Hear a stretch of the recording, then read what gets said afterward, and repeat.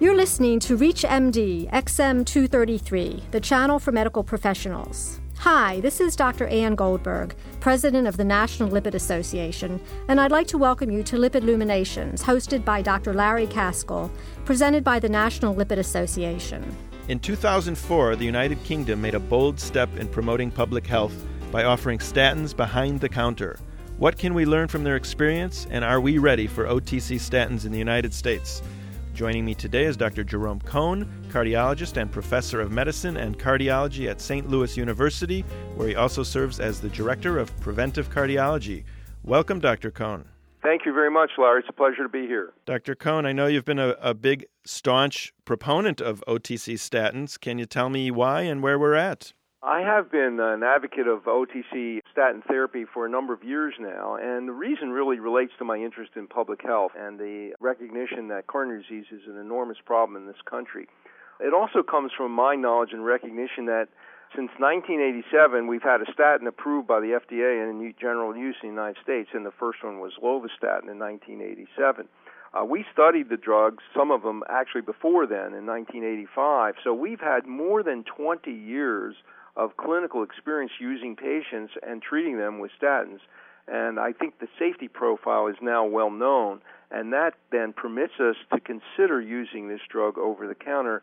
And I think the same consideration was the one that was made by those in UK, United Kingdom, when they made their decision back in 2004. Why is it always that Europe is always ahead of us in terms of releasing things to the market and just being ahead of the curve and most of the time being right? Well, that's an interesting question. I think there are two reasons for that. And I've spent a year studying at the University of London, so I know their system a little bit.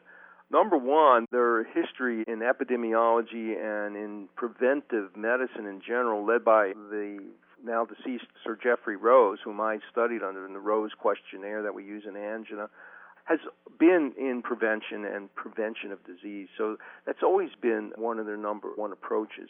The second reason is that they did a major study in the UK called the HPS, or Heart Protection Study, and it was published a couple of years before 2004, and at that time they showed that the drug that was used, simvastatin, compared to placebo, across the board, a wide spectrum of patients, a huge study, 20,000 patients randomized to either simvastatin or placebo, showed benefit. Right, it was irrespective of their LDLs. Yes, they had 3,000 plus patients admitted into that study who had an LDL level less than 100 at the time that they were randomized and seen at baseline. That would meet the criteria for achieving goal in the United States today. Those patients taking simvastatin in that group had a 25% reduction in events as compared to those assigned to placebo. And so it was well across the board, and the safety profile, as it turns out, of all the 20,000, half of them, 10,000 on the active agent, was very, very good. And so they looked at it. This was actually the third consideration, Larry, from an economic point of view, because they don't have all of the resources that we have. Their medical resources are much more limited in the UK than the US. And so they did a cost analysis, an economic analysis, looking at, would this be a good thing to have available over the counter? And the answer clearly came out yes. Yeah, it seems like it would be a nice way to shift the cost burden from either the government or the insurance companies to the consumer. Exactly right. The other thing that is different in the UK that allowed them to proceed is they have a third tier. We have in this country an RX tier for physicians writing prescriptions only for drugs that require it, and then an OTC tier. In Britain, they have a tier called behind the counter, which is by law there mandated for certain classes of drugs, particularly those that come off the RX labeling and not ready for OTC. That means that there is a learned intermediary, usually the pharmacist, who stands between the patient and the product, so that you just can't go in and buy it off the shelf as you could in our country for OTC, but you would have to go through a series of questions that would be asked you by the pharmacist. And if you gave responses that indicated you were appropriate for the therapy, then you would be given the drug without an RX from your physician. So it's nice to have the pharmacist actually engaged in the patient's health care, whereas here they're really just handing out pills. In in the FDA considerations that have been put forward by some of the pharmaceutical companies interested in OTC statins, there is, in fact, assurances that this product would only be available for sale in pharmacies. And so although there is no third tier mandated by law in the United States, it could well be that this could be a behind-the-counter drug without having that official class status. If you've just joined us, you're listening to ReachMD XM233, the channel for medical professionals. I'm your host, Dr. Larry Caskell, and I'm speaking today with Dr. Jerome Cohn, the Director of Preventive Cardiology at St. Louis University. And we're talking about the possibility of having statins go over the counter or behind the counter in the United States. Dr. Cohn, it seems that the safety issue has been addressed and that over-the-counter anti-inflammatories probably cause a much greater health risk than statins. So why the disconnect? Well, I think it has to do with the historical development of the drug or the class of drugs of statins. There was one that was removed from the market, rosuvastatin, which was an outlier in terms of causing muscle problems and rhabdomyolysis. The others that are currently on the market have really a low side effect profile. In our previous discussions with the FDA, they indicated to us that they thought the drug was safe enough. So you have the issue of liver disease, and in the future, we don't think that liver profile determinations will be required even by physicians. We spend, Larry, hundreds of millions of dollars in this country for liver function tests, and it is truly unnecessary. In some of the larger studies where patients were admitted with enzymes that were in the level of 1 to 3 times upper limit, which still allowed them to participate in the trial, when these patients were followed in the course of the clinical trial, there was no untoward effects from liver disease.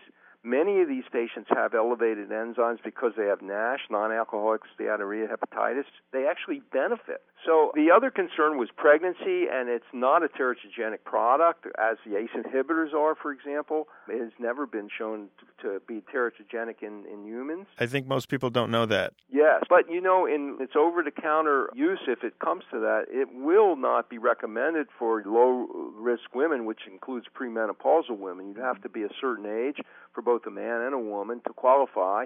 In addition, if you're really high risk, such as a diabetic or have proven disease, it's also not a product for you because it would be available only in lower strength, so-called OTC strength.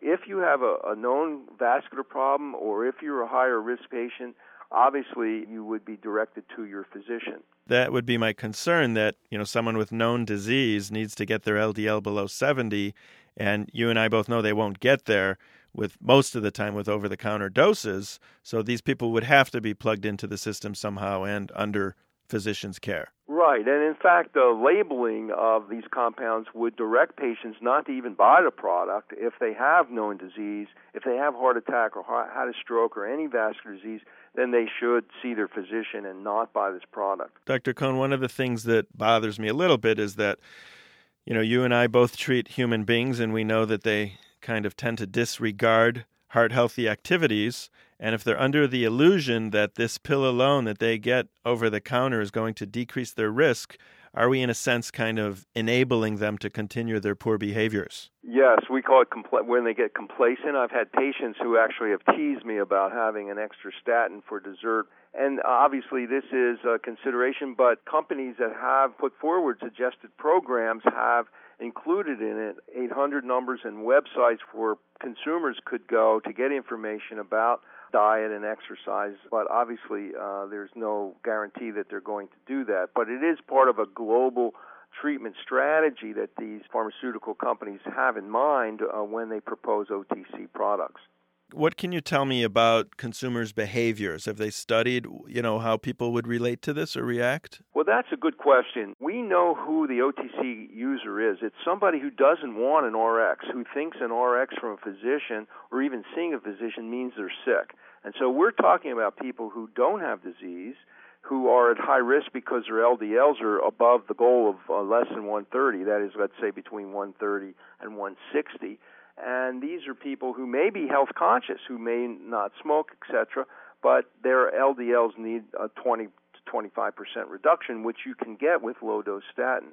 These are consumers who spend hundreds of millions of dollars, literally, every year, if not more, on OTC products which are worthless. Not only are they worthless, but they may be harmful.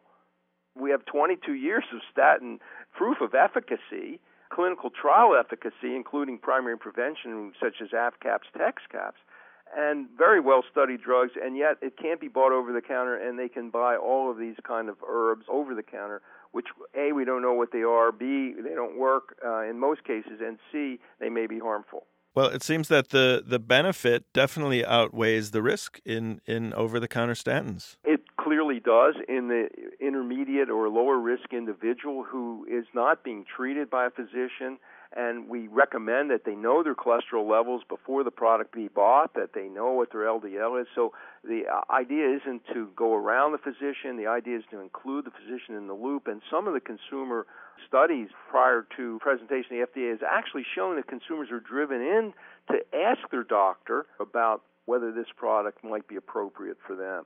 So the reverse happens. And in my discussion with physicians, Larry, the knee-jerk reaction is usually a negative one. They're against the idea because some of it represents a loss of control by the physician. That is, they don't have the prescription writing that's limited to them for this particular class of drugs, that is the statins. And so there's a fear about that. But in fact, I think, A, it'll be great from a public health point of view because we'll see our treatment of this lower-risk population where a lot of events occur over time. And B, it'll actually drive people in to see their physicians, as our studies show. And this, I think, will be good for the physician as well as the patient in being able to detect other diseases or the higher-risk patient. You're involved on a task force for getting this to go over the counter, and you recently attended a meeting, I think, last weekend. What happened at the meeting? Well, there was just discussion of a strategy. It's been presented to the FDA on two separate occasions. The advisory committee is usually made up of people from the OTC committee as well as from a committee that represents the metabolic. We were very heartened by the fact that Orlistat has now gone over the counter. And the FDA has not been very keen on recommending OTC therapy for a chronic condition. And obesity is obviously a chronic condition, and Orlistat, which will be known by, I think, a brand called Ally, is approved. It will be out there soon for OTC therapy. And so this is really, I think, in some ways a precedent setter that may well be a good omen for getting statins approved over the counter. On that note, I'd like to thank our guest, Dr. Jerome Cohn, for coming on the show. I'm your host, Dr. Larry Kaskel. Thank you for listening to Lipid Luminations, presented by the National Lipid Association. For more information, please visit www.lipid.org. ReachMD XM233, the channel for medical professionals.